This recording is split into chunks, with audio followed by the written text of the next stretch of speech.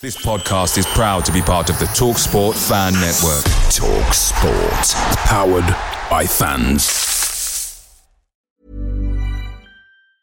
Many of us have those stubborn pounds that seem impossible to lose, no matter how good we eat or how hard we work out. My solution is PlushCare. PlushCare is a leading telehealth provider with doctors who are there for you day and night to partner with you in your weight loss journey. They can prescribe FDA-approved weight loss medications like Wegovy and Zepbound for those who qualify.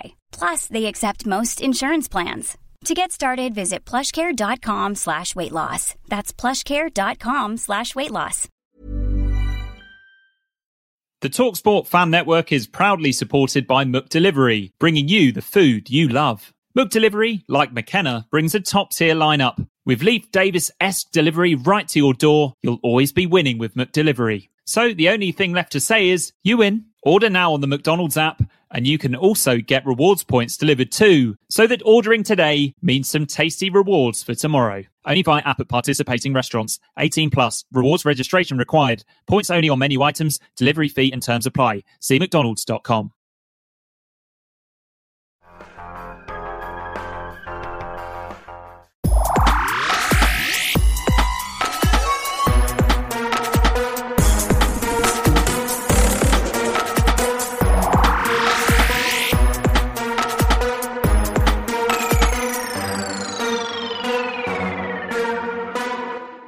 Hello and welcome to the Blue Monday podcast. Now in our fifth season looking into the exciting happenings of Ipswich Town Football Club. My name is Benjamin Bloom and you are tuned in to the midweek edition, available each midweek, normally after a game this season, on video or audio. So for sometimes irreverent but always informative hour or more of football conversation. Make your Monday a Blue Monday. Make your midweek, Joe, a Blue midweek. Ladies and gentlemen, fresh from... Did you actually turn the lights on or were you in the crowd? Are you not celebrity enough? No, I was in the crowd. The pantomime people turned it on, including Hannah Spirit from S Club 7, who claimed to be an Ipswich fan on stage with Rob Chandler, and her great uncle played for the town, Eddie Spirit. Okay. And Mike McLean, who used to be on The Big Breakfast. And I remember Mike McLean. I think was in The Office Christmas special as one of the hosts on that blind date thing, isn't he? Yeah. When, who gives you extra? What's that guy called? That Howard. That's it. There you go. Shagadelic, baby. You said it too soon. Can you name any other members of S Club 7? Bradley? John and Paul. John and Rachel Stevens. John and Paul. Joe. George Ringo. Joe and Tina. That's all 7 for you. Wow. I won't go on to S Club Juniors. There was one called Calvin. Let's talk about football, Joe. And we love firsts here on the podcast, and we've been going since 2015. And Joe, we have a first. We have an FA Cup win to talk about. God damn it! Just quickly though, back to my celebrity spotting. Yes. When I was driving home, a guy pulled up next to me, and I was just thinking out loud, and a couple of beautiful people were in the car next to me, and I got my camera out to take a photograph, but it was the one and only Ed Sheeran was in the car next to me. He was being driven though, yeah. No, he was driving with was his. He? Was it a Range Rover? Was it a Range Rover Sport? It was a Bentley, like the Jeep Bentley. Oh my God! Wow. Yeah, so he was there. Exciting times in the Have I traffic told my jams good Ed Sheeran story on the pod before? I don't think so. No, I did a gig with Ed Sheeran. This must have been, 2009, 2010 or something. So I MySpaced him. It was that long ago. I'll do this quickly in case I've told this story before. I said, will you come and play? It was in Chelmsford, in the Bar House, I think it was called. I think it's changed name, right near the station. And I said, there's a slot, and they want a solo guy. And I knew of Ed. And he went, yeah, sure. And we went and played. I played first. It was on a bill of 4. He played second, and it's the first time I'd seen him. And I promise to God, he played about 6 songs from that first Plus album, or what it was called. There's about 10 people in the venue. He was lovely. He watched my entire set as well. Had a little chat with him afterwards. He was off to London to meet Tinchy Strider. Remember him? Probably what inspired him, wasn't it? Yeah, well, Watching your set. if I met Ed again, I'd say, well, I don't know about you, but I've got a podcast 3 times a week. I don't know what the hell you've done in the intervening years, but there you go. I've heard he's running a successful paper merchant. But could he run a podcast 3 times? Probably could, actually, the amount of EFL Cup games he's gone. But yeah, if I've told that story before, I'm very sorry, because do you remember, was it Football Weekly, where every time Max Rushton went on, he would tell his toast of James Richardson. Trevor Nelson microwave story or whatever. So if I've just done that, then I'm very, very sorry. But all very exciting. We've got FA Cup stuff to talk about. Just quickly, Joe, you did the Football Manager special. The game is out now, is it? It was. I think it came out early. I think Tuesday it came out, the full version. And what was the feedback you got on Twitter for the show? Because that was kind of Richard's idea, wasn't it? He was the kind of creative guy behind that, but it's a bit different. And what was the sort of feedback? Yeah, it went down really well. Out of the people that listened to it, I'm sure there's probably a fair few that just fast forwarded through it once it got a little bit nerdy. But no, the guys that listened to it, like I know sort of Luke, who sort of sends messages quite a bit, he really liked it, and there was a few others that were quite interested in the process and as to how it all works. So no, I think it was a success. So check that out. We had a spare week. We try and keep the stuff going. That was Joe and Rich this past weekend. But Joe, this past Monday, there was somewhat of a 2016-17 Ipswich Town reunion over in Dublin, where the previous manager had one game to secure Euro 2020 qualification for an Ireland team, with David McGoldrick up front, Alan Judge on the bench, and no less than Mr. Jonas Knudsen, or Knudsen. People always used to, Noel always used to get me for not saying Knudsen, so I'll say that. What was your take on this reunion and this game? I did think it'd be funny if Knudsen was going to come on and score a goal to deny Mick the chance to go to the Euros, but I thought Ireland were quite unlucky. I thought they were the better side, generally just letting a goal, but I'm sure you don't need to explain in great detail what the performance was like to Ipswich fans. It was try and keep it tight till sort of like the last 20 minutes, and then try and nick a goal in that last 20 minutes, keep it to 0-0, and they were doing a good job and they had the better chances, but letting a bad goal and struggled from there. They just do not have any goals. And like David McGoldrick playing up front on his own, and it was on his own. There was no one near him. And you look through their squad, the strikers they had on the bench. Troy Parrott never played a senior game.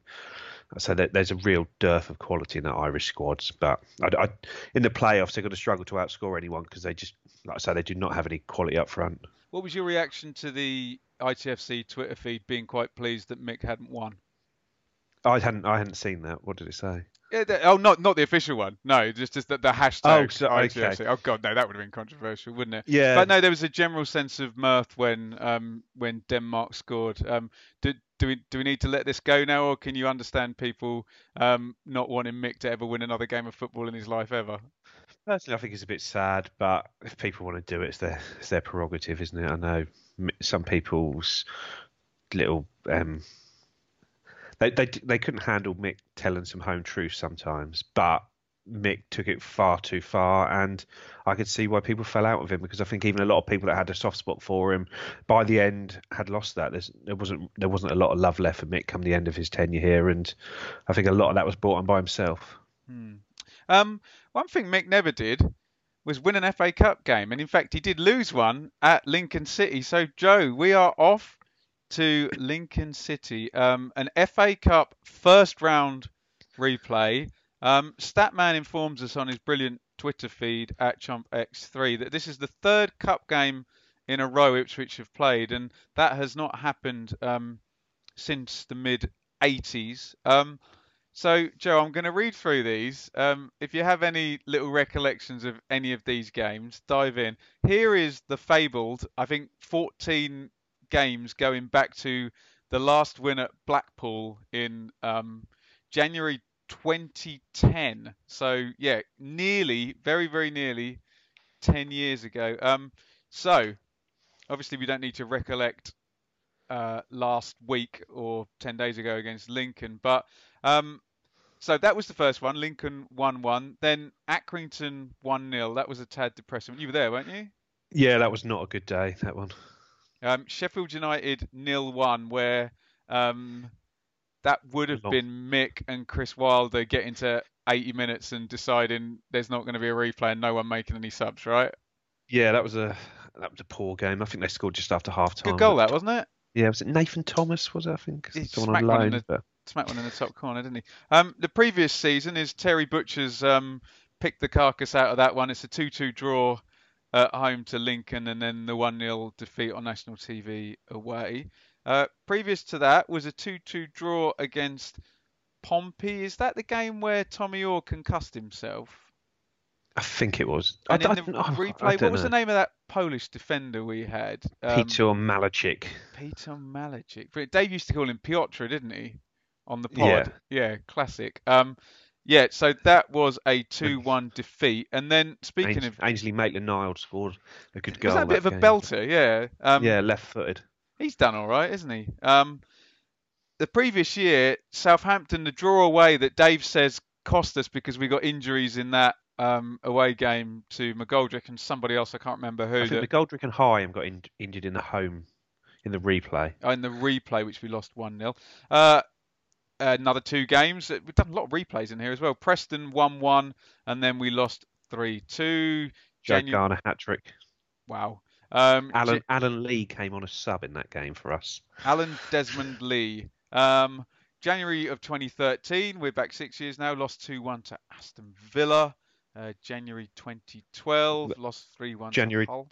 2013, Aston Villa. Paul Lambert, you'll always be scum, rang out from the home fans. Wow. No, sorry, rang out from the away fans. The Ipswich fans at Villa Park were singing that there. Interesting. January 2011, 7-0. Chelsea, who would have been managing them then? Was it not still Ancelotti or Hiddink or Benitez? I can't remember because it was Michael Ballack. Did he score a couple? Everyone scored. That was a few days before we beat Arsenal, wasn't it, in the semi-final? Friskin!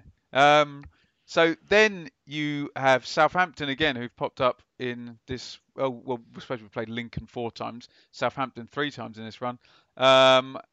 We lost 2-1, and that takes us to the last win, 2-1 against Blackpool in January of 2010. So this is what we are talking about, Joe. Not quite 10 years, but, well, a month away from being 10 years worth of FA Cup games.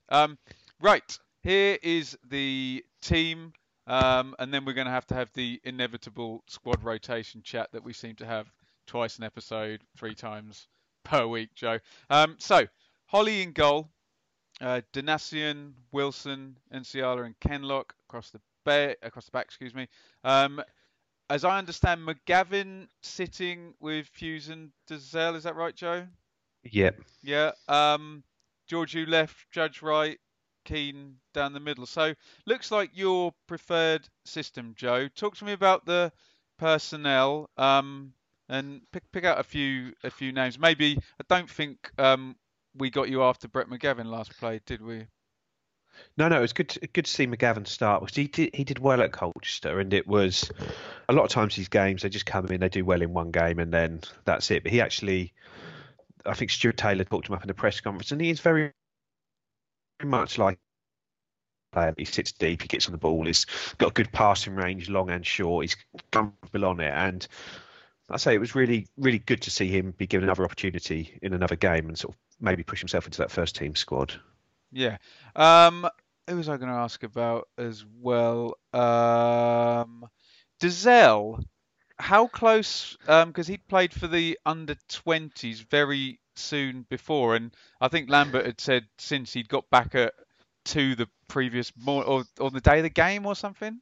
Yeah, well, he played Tuesday night, but only came on for like the last 5 or 6 minutes. But yeah, but Joe still got to travel, do all the prep and everything. The game was in Wickham, so he's obviously finished the game and then had to, I presume, probably go back to the team hotel, drive back to Ipswich, get in at 2 a.m, and get up to travel. But I don't know what time they'd have travelled up there. I'd imagine probably about lunchtime. So I suppose you have the morning off and sort of showed. And I only listened on the radio last night. I was going to go, but sort of life got in the way, so I wasn't able to travel. But I've spoken to 2 or 3 friends that went, and Dazelle was really impressive in the second half, as he was in the first tie against Lincoln. So he sort of dropped into that deeper role and was able to really start dictating things, which is good. He's sort of been given a couple of opportunities and looks like he's starting to take them. Some sense that he's taken them, which is great news.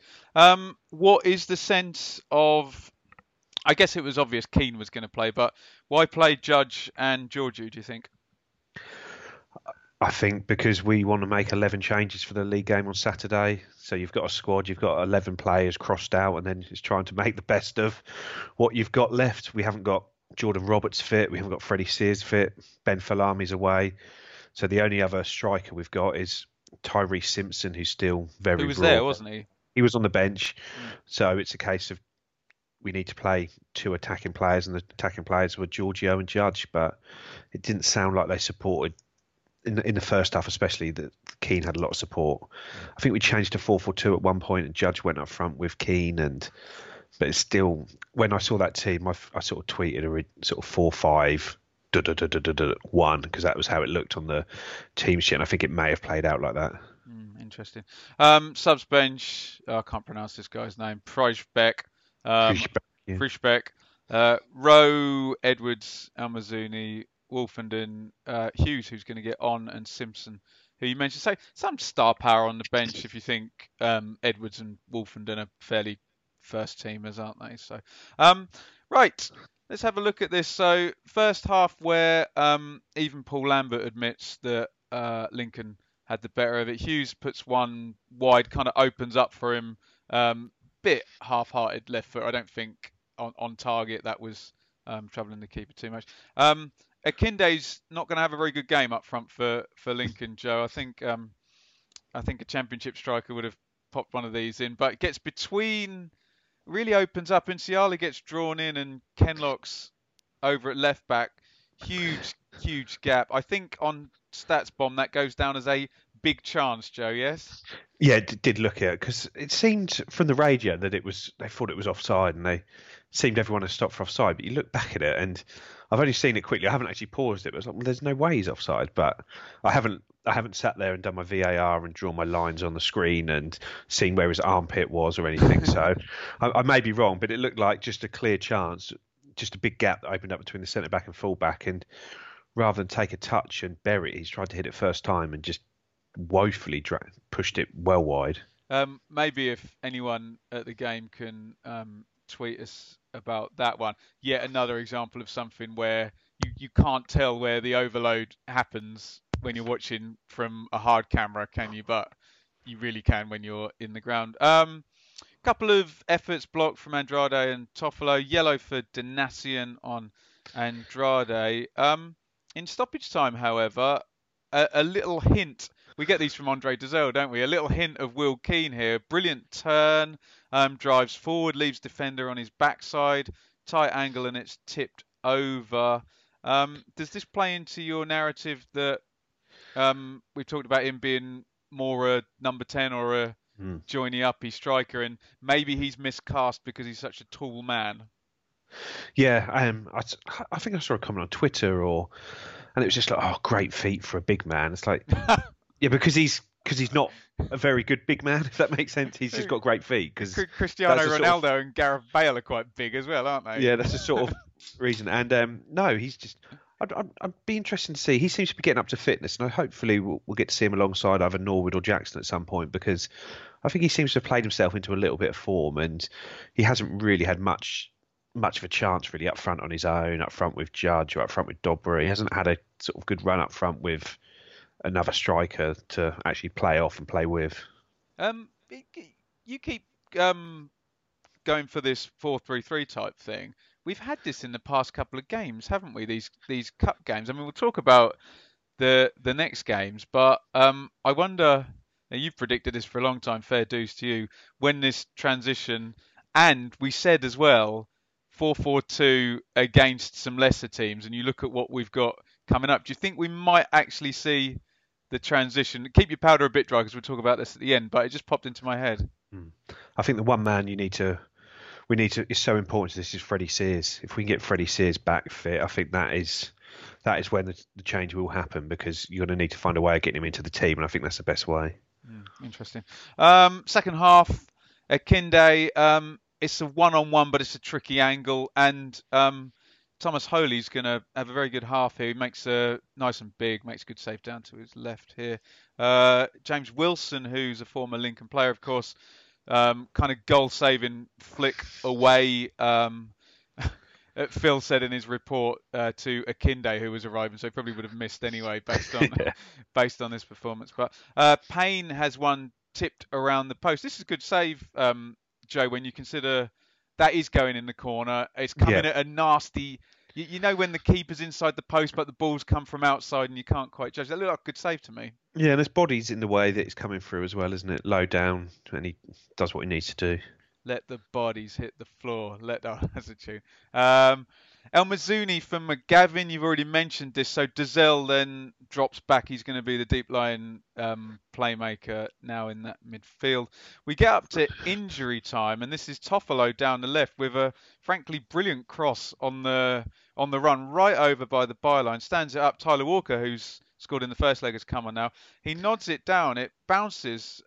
You think Hesketh is never going to control this volley because it's bouncing up. Does a brilliant job with the volley. Like, the cross is good, the header back is good, the volley's good, and the save is good. Another really good save by Holly. I mean, it would be churlish for a game that I wasn't at to say this looked like one of Holly's better performances, but is there anything in that?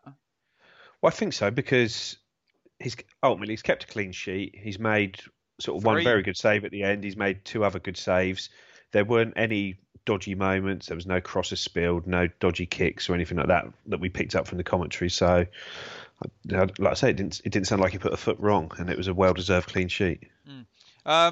Hughes replaces Dazelle, ready for extra time. So you wouldn't blame young Hughes for being the only person when that ball hits the net for thinking, oh, for Christ's sake, I thought I was going to get half an hour here, but I'm sure he's pleased. Can you tell us a bit about Hughes, Joe?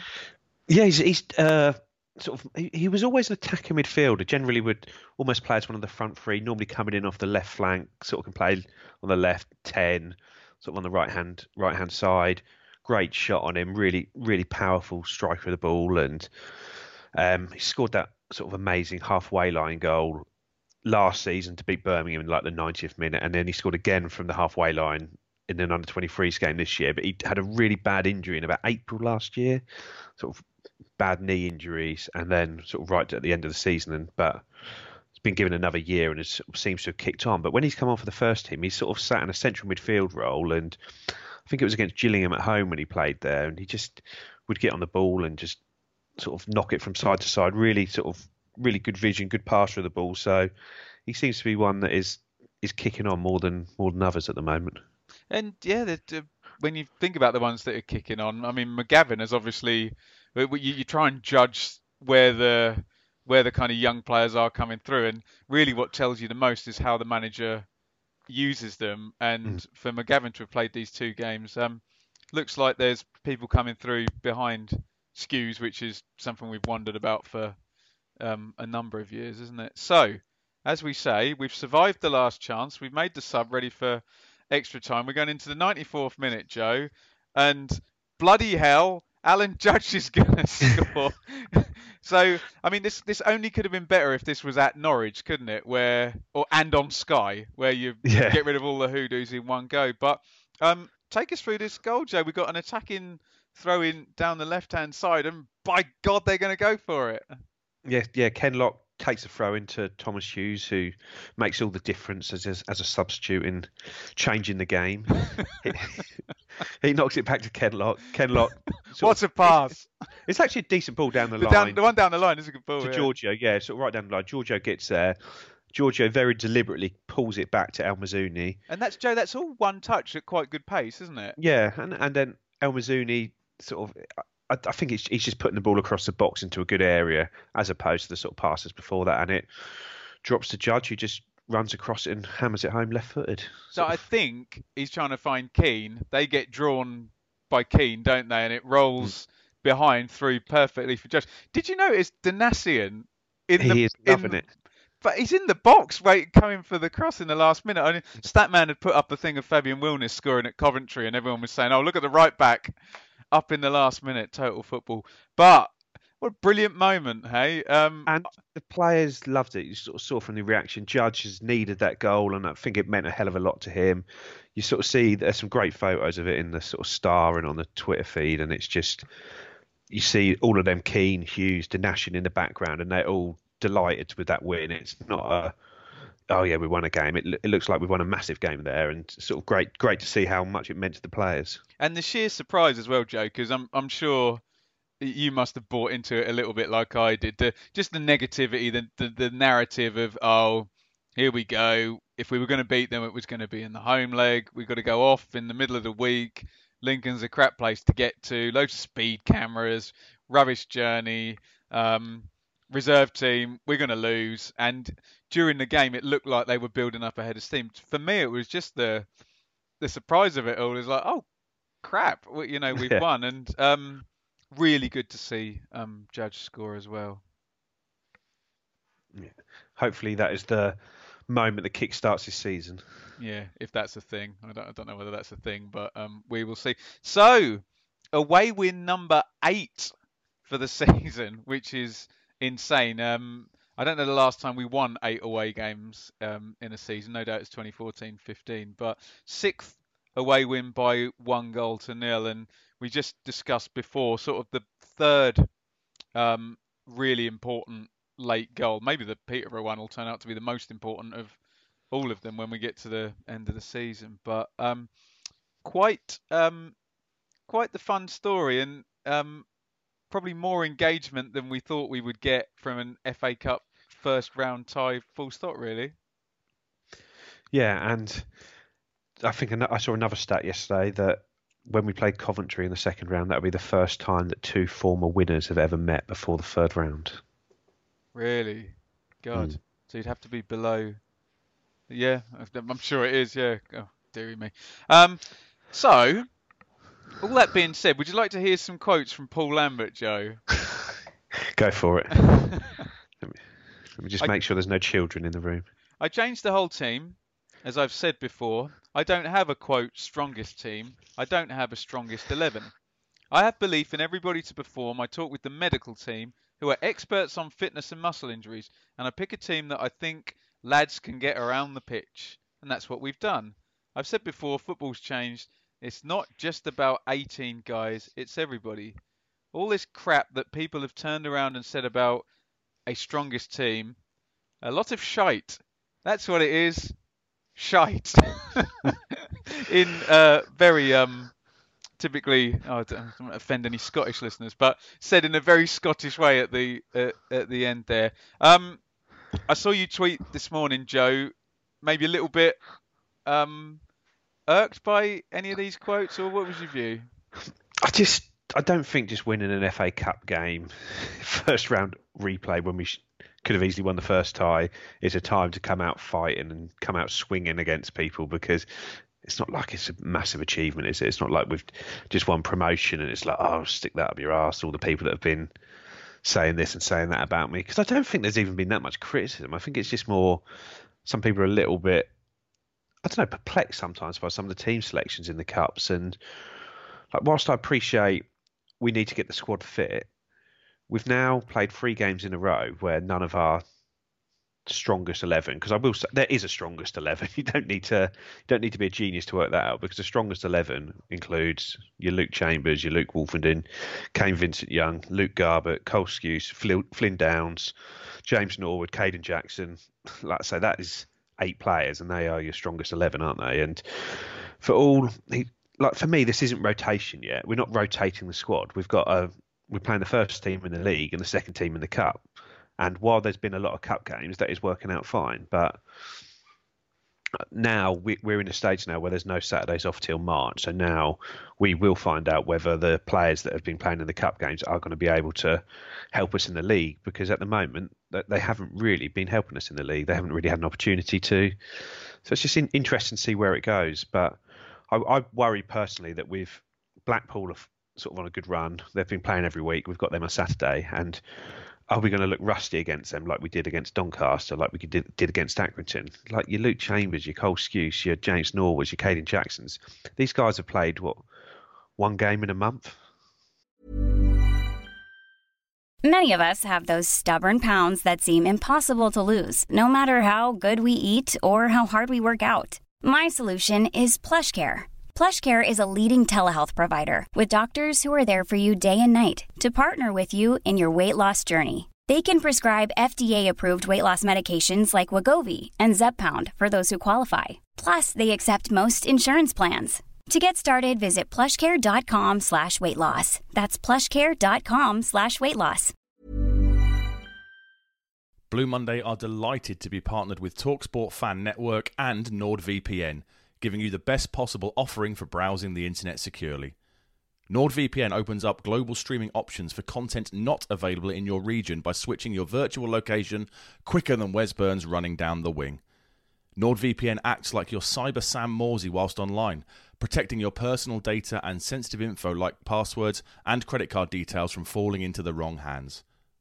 For about the price of an ITFC match program a month or a Blue Monday Telegram subscription, you can get yourself a NordVPN account which can be used across 6 different devices. If you need to rapidly change direction like Amari Hutchinson, there's a 30-day money-back guarantee. To get the best discount off your NordVPN plan, go to nordvpn.com/Blue Monday or click the link in the podcast or YouTube subscription to be taken straight there, supporting us here at Blue Monday in the process. Away days are great, but there's nothing quite like home comforts. The same goes for McDonald's. Maximise your home advantage with McDelivery. You in? Order now on the McDonald's app. At participating restaurants, 18 plus, serving times, delivery fee and terms apply. See mcdonalds.com. God, so much to say on that, isn't there? I agree with you about the rotation versus just a second 11. I agree with you on that. Rotating is what he's done with the centre backs really well, isn't it? That's rotating where, it's kind of cycled round and 3 of them have been the main guys and Ciala's got a couple of chances and then done the cup games. I remember hearing this debated. It was Kelly Cates and Ian Wright, and Ian Wright was very much in your camp of no, you do have a strongest 11. If I was going to stand up for Lambert, Joe, I would say that possibly does he mean that you don't win the league just by having a strong 11 and playing it every week? Is that what he's more trying to say? And this season's going to be about, and we've said it before on here, Joe, we're probably not the best team in the league, but we probably have the best resources to do this. And if we can use the resources well, we're probably going to get promoted. Is that more what he means rather than, because yes, you're clearly right.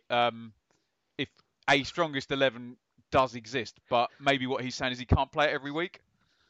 Potentially, but we have played it every week in the league, haven't we? And I'd imagine on Saturday and on Tuesday, we could sit here now and name 8 or 9 players that will start both games, barring injury. And I'd imagine that is what will happen. So it's just, like I said, we're now at a stage of the season where we're, 20 games in with regards to cup games and maybe 21 games in. And you've got probably sort of 20 players that have started at least 5 games. So we should be in a position where effectively anyone who hasn't been injured since the season started is now match fit. And we can now start to sort of rotate the squad effectively throughout the rest of the season. There's no more international breaks till March. This is it now. We are now in the slog of the league. So Lambert has got us in this position and it's up to him now to push on from here. Like I say, Wickham, we play them on Tuesday. They have a very small squad. They played Sunday against Tranmere. They played their first team. They played last night against Tranmere. They played their first team. They went to extra time. They're playing Saturday. They're going to play their first team. We're going to play them on Tuesday, and the players there are going to play, and they're an older, smaller squad, and they're going to play sort of 4 games in 10 days. Where we should be so fresh that we should be able to just comfortably sort of outrun them and hopefully that will lead us to victory. And like I said, against Tranmere, Akinfenwa, after 60 minutes, he is totally gone. He just doesn't have the fitness to get through 90 minutes in a high-intensity game. So hopefully later on in the season is when all these international breaks and all this stop-start season that we've been having now should be when it starts now. We now are at it. If you're going to make an possibly inflammatory quote like like he has, is this the time that you actually can do it in respect of he's qualified through to the EFL, he's qualified for the second round, he's second in the league. Is there? I know we had a good point by Craig on Twitter when I tried to argue this before and said, well, you don't know the negative of it yet. But from his point of view, so far he's played it perfectly because we've won the cup ties and we're second in the league. Would that be his defence? Yeah, it would. But I just think we've got two big home games coming up this week, and you can't Luckily, I think the fans are still very much on his side, and he's got a hell of a lot of goodwill, rightly so, that he's earned this year. But you can't have too many digs at the fans. You can't say too many things. Oh, I know what I'm doing because I'm a genius. And there's always another game a few days later. There's always a chance for you to be made to look a fool by your comments, be hoisted by your own petard a couple of days later. And like I say, we come out of these two home games with 2 points, and all of a sudden, this first 11, he sort of doesn't look that sharp at the end of it. So I don't know. There's always another game around the corner, and there's always another opportunity there. And I'd have just rather not had that sort of comment against sort of members of the fan base, because that's what Mick McCarthy used to do, and it used to wind everyone up because there was never a great clarity between who he's talking about. It always was that one great mass of the fans. People are saying this, they are saying this, and it's a bit, come on, you're better than that, Paul. You're PR Paul, you know this. Very good. Shall we go to the Twitter questions, Joe? Right. Matt Makin. Did we really win an FA Cup tie tonight, or is this a hallucination brought on by a blow to the head? Have you had a blow to the head, Joe? Not that I can remember. I haven't either. So yes, we did actually win, Matt. This is Craig, who merely asks what happens now. I think we go to Coventry with a reserve team again, don't we, on Sunday? We make 11 changes for Saturday. We maybe make 3 or 4 more for Tuesday night, and then we make the further 11 changes for Sunday at Coventry, or at Birmingham versus Coventry. Who do you think, Joe, is benefiting most from being in this reserve team? Is it somebody like Emyr Hughes or Will Keane, who's got a nice clear path back, or is it more someone like Miles Kenlock, who's not getting a chance and actually gets some minutes? Who's actually benefiting from this? I think they're only really benefiting fitness-wise, because I can't imagine there was one player that could do enough last night or across the 3 cup games to get themselves into the starting 11 for Saturday's game. What would Will Keane have needed to do last night to get ahead of Norwood and Jackson for Saturday? What would Emyr Hughes have needed to do? Scored a hat-trick, probably. And do you think he'd have started had he scored a hat-trick last night? No, he would have just came on 10 minutes earlier than scheduled. Yeah. I think Dazzel's good for Dazzell. I know it's a shame that the England game clashed with the Colchester game, but really good that he was able to play that one and not really play the second one to give him another chance, because he's probably the main beneficiary, because he's a player that keeps missing these games where he's in that second 11 but hasn't been playing, because every time a second 11 game comes along, he's away with England. So it's good that he's had 2 games there. He'll have another game against Coventry next week, so good for him. Jack asks, Joe, was it good to see our weakened team beat a strong League One team like Lincoln? Is it even relevant? Because will those players is it good for these guys to go away to a stadium like that, knowing that some of them might be? When do we go back there? Like Christmas time, isn't it? Christmas, yeah. Yeah. I think, yeah, winning any game of football is a positive, and sort of showing that our second 11 can be. I wouldn't say they're a strong League One team. They're sort of, but to go there and beat a League One team away from home shows what strength in depth we've got, and to keep a clean sheet is good for Holly, your Kenlocks, your Donashians, your NCRs, those guys. They'll only grow in confidence. Winning is a habit, and it's important to keep doing it. ITFC Wales, I pretty much hijacked his question saying which of the players. He also asks thoughts on ITFC flop Kiefer Moore qualifying for Euro 2020. So Kiefer Moore signed for Wigan from Barnsley, having been Barnsley's top scorer last season. Just got his first goal for Wigan this past week. He's got into the Wales team. I think there's a lot of revisionist history on Kiefer Moore. And he wasn't good in the games. I always remember him coming on against Norwich and looking so out of his depth. I don't know whether he just needed more games or he wasn't fit. So I cannot sit here and say I also thought he wasn't gonna do anything. I think, Joe, the bit where I was annoyed was when he got the goals for Barnsley on Rotherham, on loan, and it seemed like he wasn't even going to walk through the door. We'll take a profit and on we go. Yeah. That seemed the time we could have done something. But what's your view on Kiefer Moore? Well, he struggled when he signed here, and I think there was a number of reasons for that. Firstly, he was playing in the National League South when he signed here, and then jumped up 4 leagues, which is always going to be incredibly difficult. Secondly, we'd sold Daryl Murphy in August.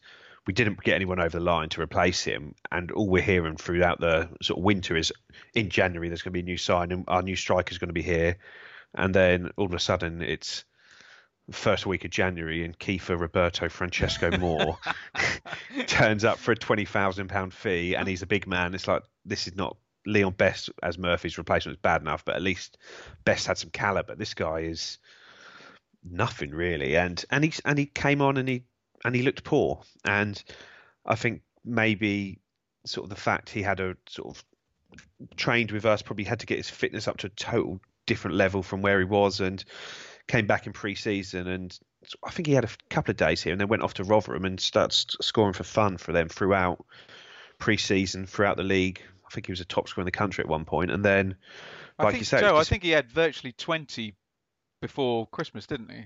Yeah, something like 18 or something like that. He had a brilliant record there, and I sort of I remember speaking to someone who was sort of quite close to the club and sort of saying, why are we selling him? And basically, I think Evans had said to McCarthy, is he going to be starting for us? Mick was saying, well, no, I've got Waghorn, Garner, Sears, McGoldrick, and Evans was like, well, I've got money on the table for him, and if he's not in our front 4 strikers, then we'll take the money, which we did, and I think it was 750,000. Well, I think they overpaid, Joe, because the Barnsley takeover had just recently happened, and they were trying to make this statement signing, weren't they? Yeah, well, still 750,000 doesn't get you a lot, does it? No, fair. With strikers, like I'm sure the Moneyball and the Soccernomics strikers are overpriced, and 750,000 for someone who's got 20 goals in the best part of half a season. Fair comment. There, so, but I've watched him for Wales a couple of times. He's looked good. Those big players always cause problems in sort of Europe and in internationals. Your Peter Crouches and your Jan Collars, players like that. Jan Collar. They just don't always know how to defend against them, and they just panic, don't they? And you sort of see a long ball come up, and rather than sort of try and get their body in position to try and win the header, they commit themselves, dive, jump, and it's like. And Kiefer Moore, like I say, Wales, they'd been struggling in the qualification period, and I sort of watched most of their games, and he sort of totally transformed the team in how he would just win the balls, hold it up, and let the players play, where they didn't have that focal point to play off, and that is so important. So I say he deserves it. He's done really well at club level, and he's stepped up to international level and has looked a decent player. And I'm sure he'll make an impact at the Euro 2020, because defenders will not know what to do when they see this 6'6" guy who's built like a brick outhouse and knows how to use his body now. And do you agree with me? I'm being a bit cantankerous, but I do think some people are being wise after the event. Anyone who could tell he was a player from what he did with us, fair enough after the Barnsley and Rotherham. But yeah. I'm seeing a lot of people say he didn't get a chance, which is true. But as you kind of reasonably said, he wasn't great for us. It was elsewhere where yeah. Well, I don't think anyone. I think when it was announced early in pre-season he was going to go out on loan, I think everyone thought, oh, that's a good move. Good idea, yeah. Good move for us, good move for him, and that will work. But when a player goes out on loan and scores that many goals, one level below us, then you think, well, actually, let's have. He's our player. Let's get him in the building and have a look at him. Tony Staunton says, "Love the show, guys." I think he may have meant to message the Naked Football Show with that one. That's That's a GB gimmick, isn't it?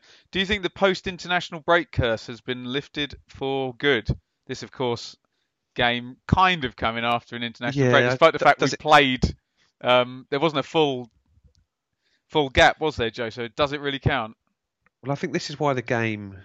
I think that's why we moved it to the Wednesday, because it meant it was post the international break, so we could have some players back. But I don't think this counts as a post-international break game. I think that game is Saturday, and hopefully the curse will be lifted.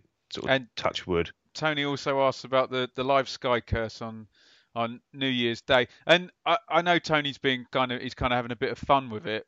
But is there something to be said for this season? And we've been very average for most of the last 15 years. Give one season where we scraped the playoffs and then lost. So that's a bit unfair to Mick, but you know what I mean. It was we didn't finish fourth in the league and score a whole ton of points. We snuck in sixth, didn't we? Is there something to be said for actually breaking some of these things and having more of a winning mentality? Well, that was sort of the biggest challenge for Lambert, and one that he has managed to turn around quite quickly. I know we've still got the international break and the Sky curses, but the reality is, for the last 3 seasons, we haven't looked like a team that's going to win games. We've turned up. We have won games over the past 3 seasons, not as many as any fans would have liked, especially the last season. But we've come in this year, and I know that was in the cup, but we've won 7 out of 9 away games. That is unbelievable record. Whether they're 1-0, whether they're a bit lucky, it doesn't matter. Winning, you see how many teams get relegated and it takes them a few months to get going when they've got even like Rotherham, who have yo-yoed between League One and the Championship. They've got the same manager. Should know exactly what they're doing, shouldn't they? No, it took them a while to get going. Sunderland, they've got a massive budget. They just can't win games. And our start to the season has been so impressive. We're going to be in the top 2 come the end of Tuesday. Whatever happens, we could lose both games and still be in the top 2. But so we're 5 points ahead of third, 4 points ahead of third with 2 games in hand. If we just sort of play as we're going to, we're going to go up this year. And not many teams bounce back.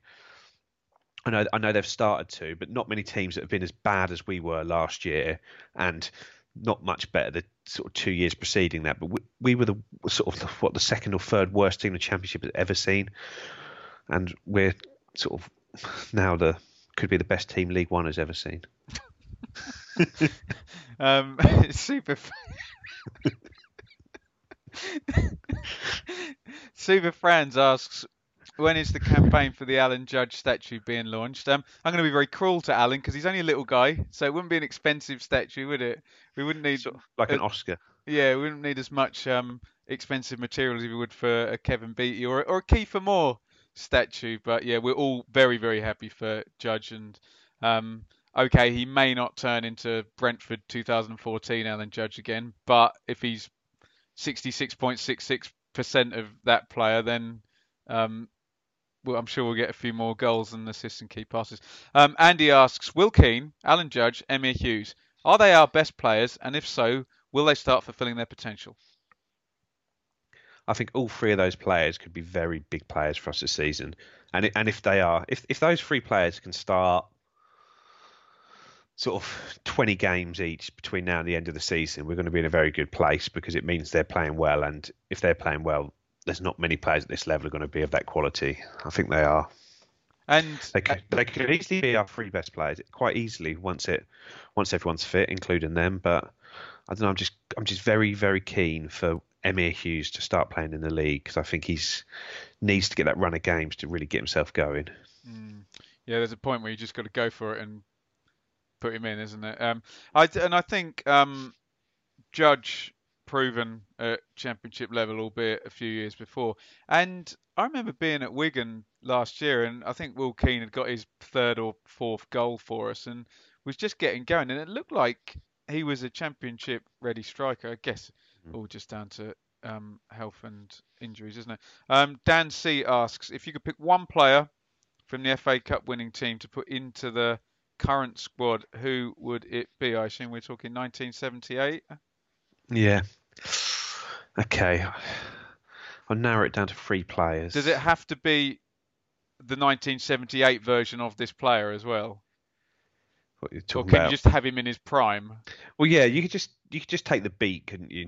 1978 BT, because he's the greatest player in our history. So just get him in there and play But him. the 1978 version, well, even though Dave talks about the 1981 version still doing the same thing and Yeah, rest up, and win the UEFA Cup, yeah? but yeah, I think well, yeah, you bring the beat in and play him left back, just rampaging up and down that flank, get you 20 goals from left back. I saw James Milner play for Liverpool at Milton Keynes, and he played left back. And I remember coming out of that game and said, if James Milner played left back in League One, he'd score 25 goals in the season. Yeah. It was ridiculous. Is the beat too straightforward an answer there, Joe? Yeah, if not the beat, I'd say either Paul Mariner as a sort of striker, just because obviously he'd walk this league because he was an England quality striker, but John just Walk.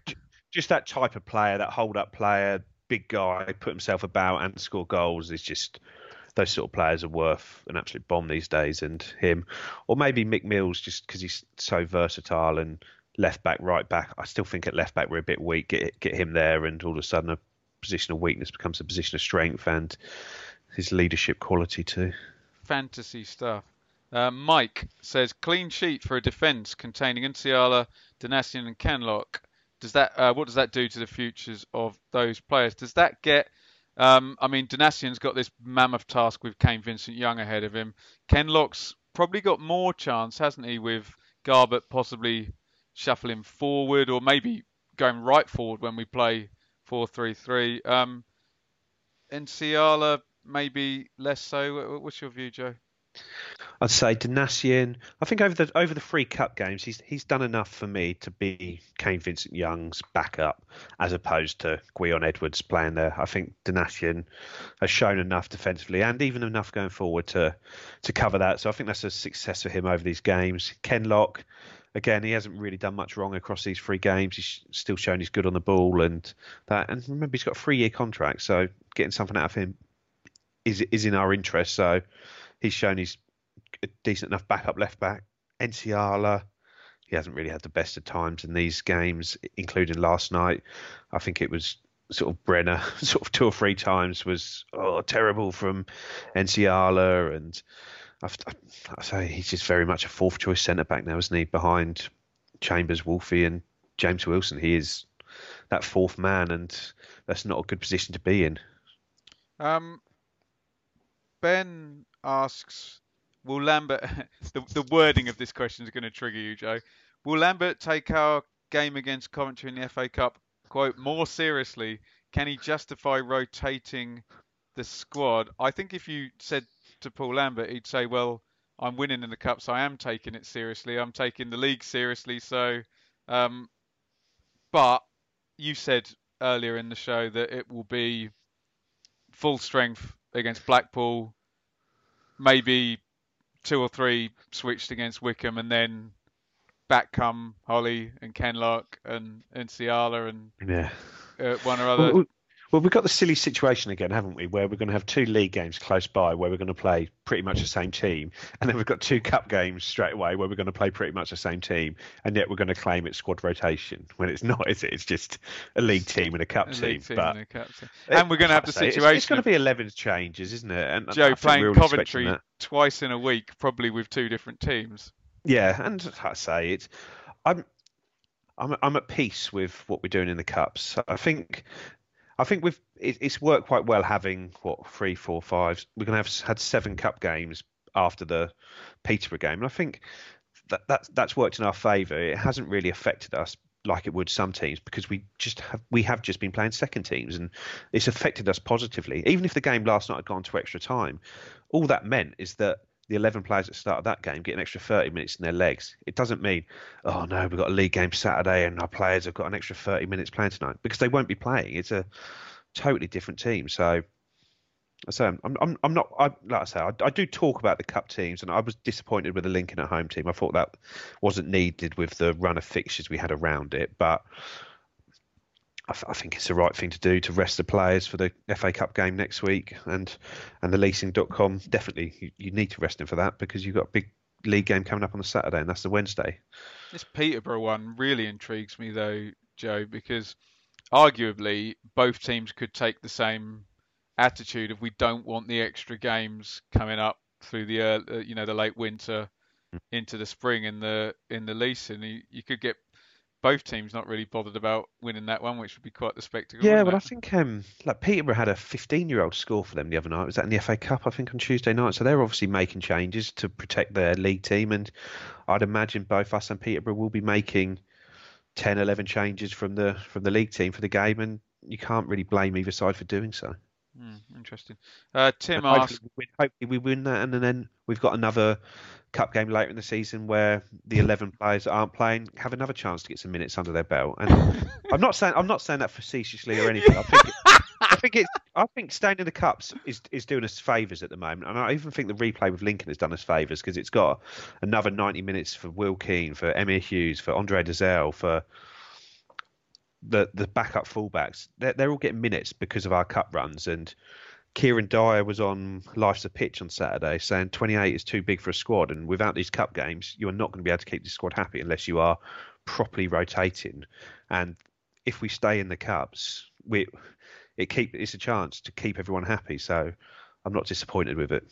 some good mentions this episode, Joe. You haven't topped Jan Collie yet, but Tim asks, Judge, is now time that he know? I can't read this. Is now time that he knows on confidence from a goal being the key? That seems like Yoda said that or something. I assume Tim is saying, is he now back? He is back 100%. No. I like Alan Judge. If he can play to his potential in this league, he's going to be one of the best players in it. And hopefully this goal, and he has been playing better in recent weeks, and hopefully this goal will be another thing pushed him in the right direction. Arthur, Arthur he does as he pleases. You know that one? Christopher Cross. All of his life, his master's toys. I do know the song, but I wouldn't have been able to pull it. Just... Christopher Cross, he got a Grammy for that album. Dudley Moore's in the movie Arthur. You must have seen it. No, I haven't seen the movie Arthur. Oh. At Joe Fairs on Twitter, someone buy him like an iTunes voucher thing so he can watch Arthur. I'm sure it'll be about £2.95 or something.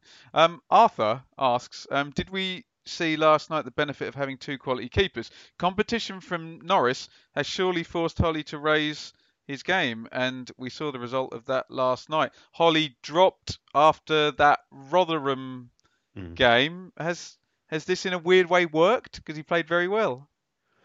I think he was playing well anyway. To be honest, I don't think it's really made the difference. But as was always the case with Bart and Dean Gherkin here, you want a decent keeper in reserve to keep your main one on your toes. And both Thomas Holly and Will Norris have both played well when they've been called upon. I think they seem to get on from the little bits you see off the pitch. And sort of Will Norris was man of the match when I was up there, and he sort of said how well Tom had been playing, and sort of good guy, and they train well together, and it's his turn at the moment. He knows at some point that'll flip back. So yeah, it's good to have competition for places, and that includes in goal.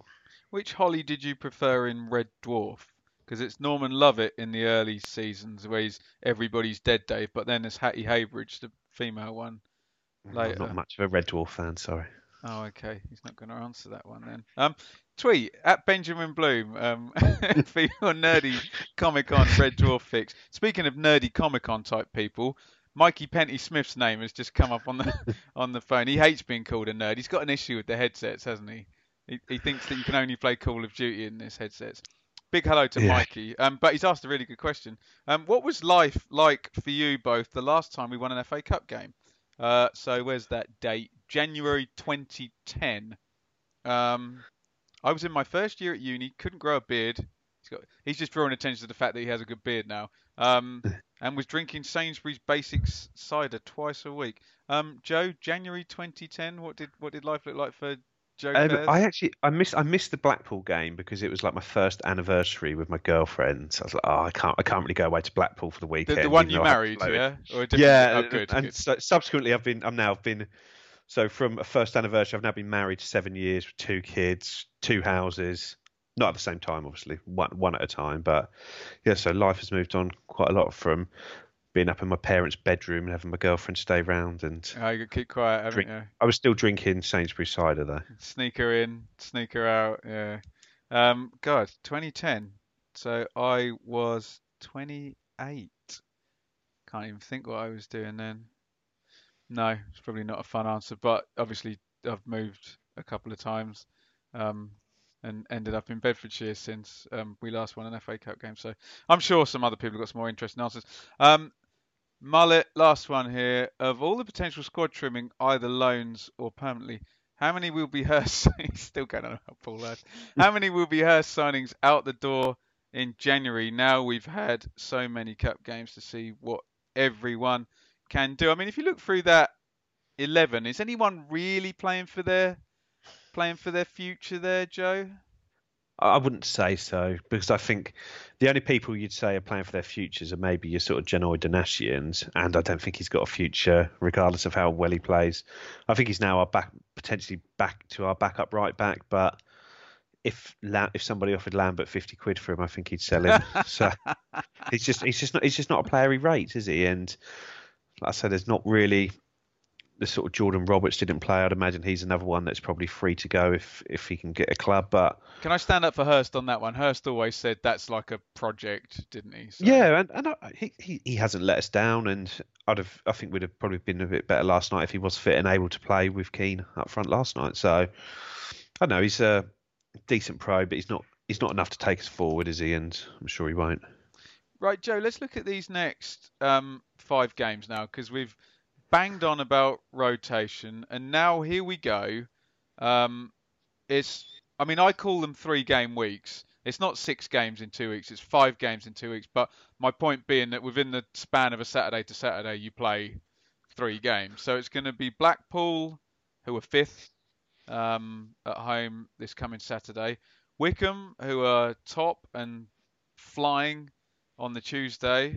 Then we get a break to the Sunday. So, I mean, the spacing is what it is for 5 games in 2 weeks.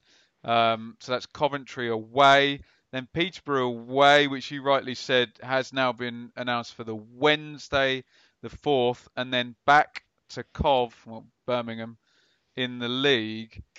Are we going to have a lot of people either being very smug for criticising the rotation or going very quiet if this 5 games goes well? Well, hopefully the latter.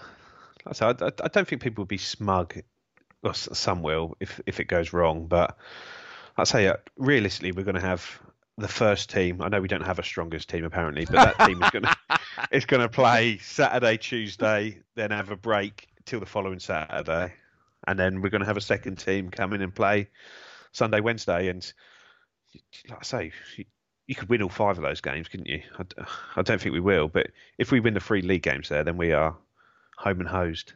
Well, it's direct rivals, and we've talked about, or I've talked about, points per game being less important when someone could get 85 points and still finish 3rd and lose in the playoffs this season. So when you do come up against Blackpool, Wycombe and Coventry in short order, it's now more about a draw is actually okay because you're not shedding the 3 points to a direct rival. Whereas I'd normally say, okay, lose 1, win 1, draw 1, take 4 points from the hard games. But I suspect Blackpool is the easiest of those 3 league games, and I think from what you've said, you expect full steam ahead, 4-4 FN2, strongest 11, and you win the first one, it sets everything off, hopefully, doesn't it? Hopefully, yeah. I'd say if you pick up 5 points, 7 points, if you don't lose any of those 3 games, we're going to be like 7 points clear of 3rd, probably with a game in hand at the end of that. And I say that is massive at this stage of the season. And I say I don't see us losing at home to one of these 2 games this week. We might struggle, but I don't think we're going to lose one of our home games. And Coventry, while they're still up there, have not been on good form at all lately, have they? I know they won last week. No, they're trending downwards, aren't they? Yeah. They are. Their sort of squad maybe has caught up with them. And like I say, Wycombe have got a tiny squad. Blackpool have got a small squad. This is where our squad should be taken over, because we should be fresher with all this squad rotation stuff, and we should be fresher now than these teams coming into these games. And we've got to try and make sure we get the balance right between being fresh and being match fit. Are we going to have any more cup games this season after this little run of 5 games? Probably, because we'll probably get a draw in the FA Cup game. And but like, Joe, we'll get a draw, and then we'll draw Birmingham away, so it'll be the same stadium. Yeah, no, it'd be.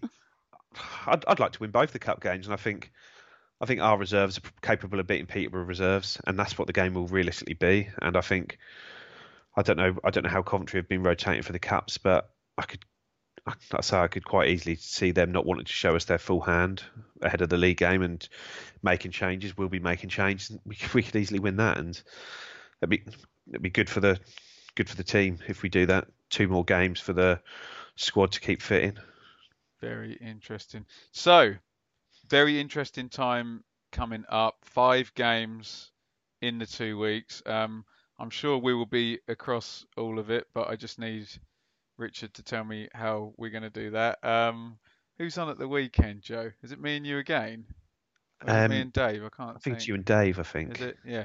So, we will be keeping abreast of everything. We'll try and get the Coventry show in on the Sunday night. Yeah, I'm sure that'll be doable. It's not too far, is it? But yeah, lots of good stuff coming up. Joe, give a quick plug for academy stuff. And are there any games coming up that you're going to be at that other people may not be at? Not that I'm aware of. I don't think we've got anything. We drew 1-1 with Colchester at under 23 level today, but there was only 3 players that weren't under 18s in that team, so that was effectively an under 18s game there. We've got, I don't know, I haven't looked at the fixtures, but the cup game isn't scheduled yet. I think there's a under 18s game against Framlingham Town at some point soon, but when I look, I'll tweet it all from the account anyway. ITFC_academy. Lovely stuff. You can follow me at Benjamin Bloom, but don't do that. Follow at Blue Monday ITFC, because it's not all about me, Joe, is it? It's about the show, and it's about our wonderful team of. There is no I in Ipswich Town, and our wonderful team of podcasters that we have put together in our 5th season, like we say, to bring you all of these wonderful happenings. Episode 333 today. Can you imagine how many hours that is? Probably like 500 hours, given how much we go on. Thank you everybody for tuning in on this momentous first FA Cup win in nearly 10 years. We'll be back on Sunday. Do get questions in when you see the tweet come out. Joe, would you like to have the last word on this FA Cup winning podcast? Que sera, sera. Name on the trophy.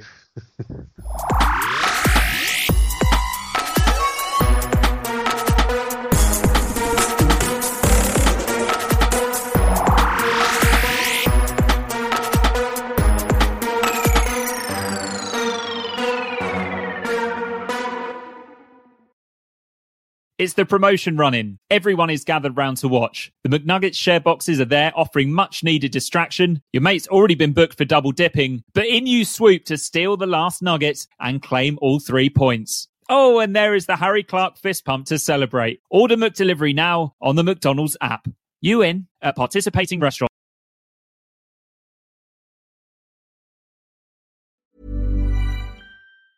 Hey, it's Paige DeSorbo from Giggly Squad. High quality fashion without the price tag. Say hello to Quince.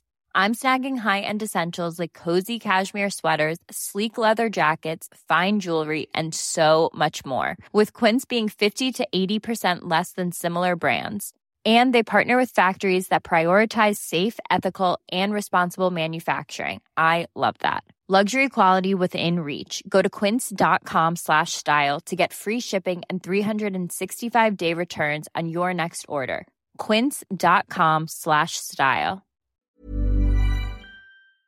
This podcast is proud to be part of the TalkSport Fan Network. TalkSport. Powered by fans.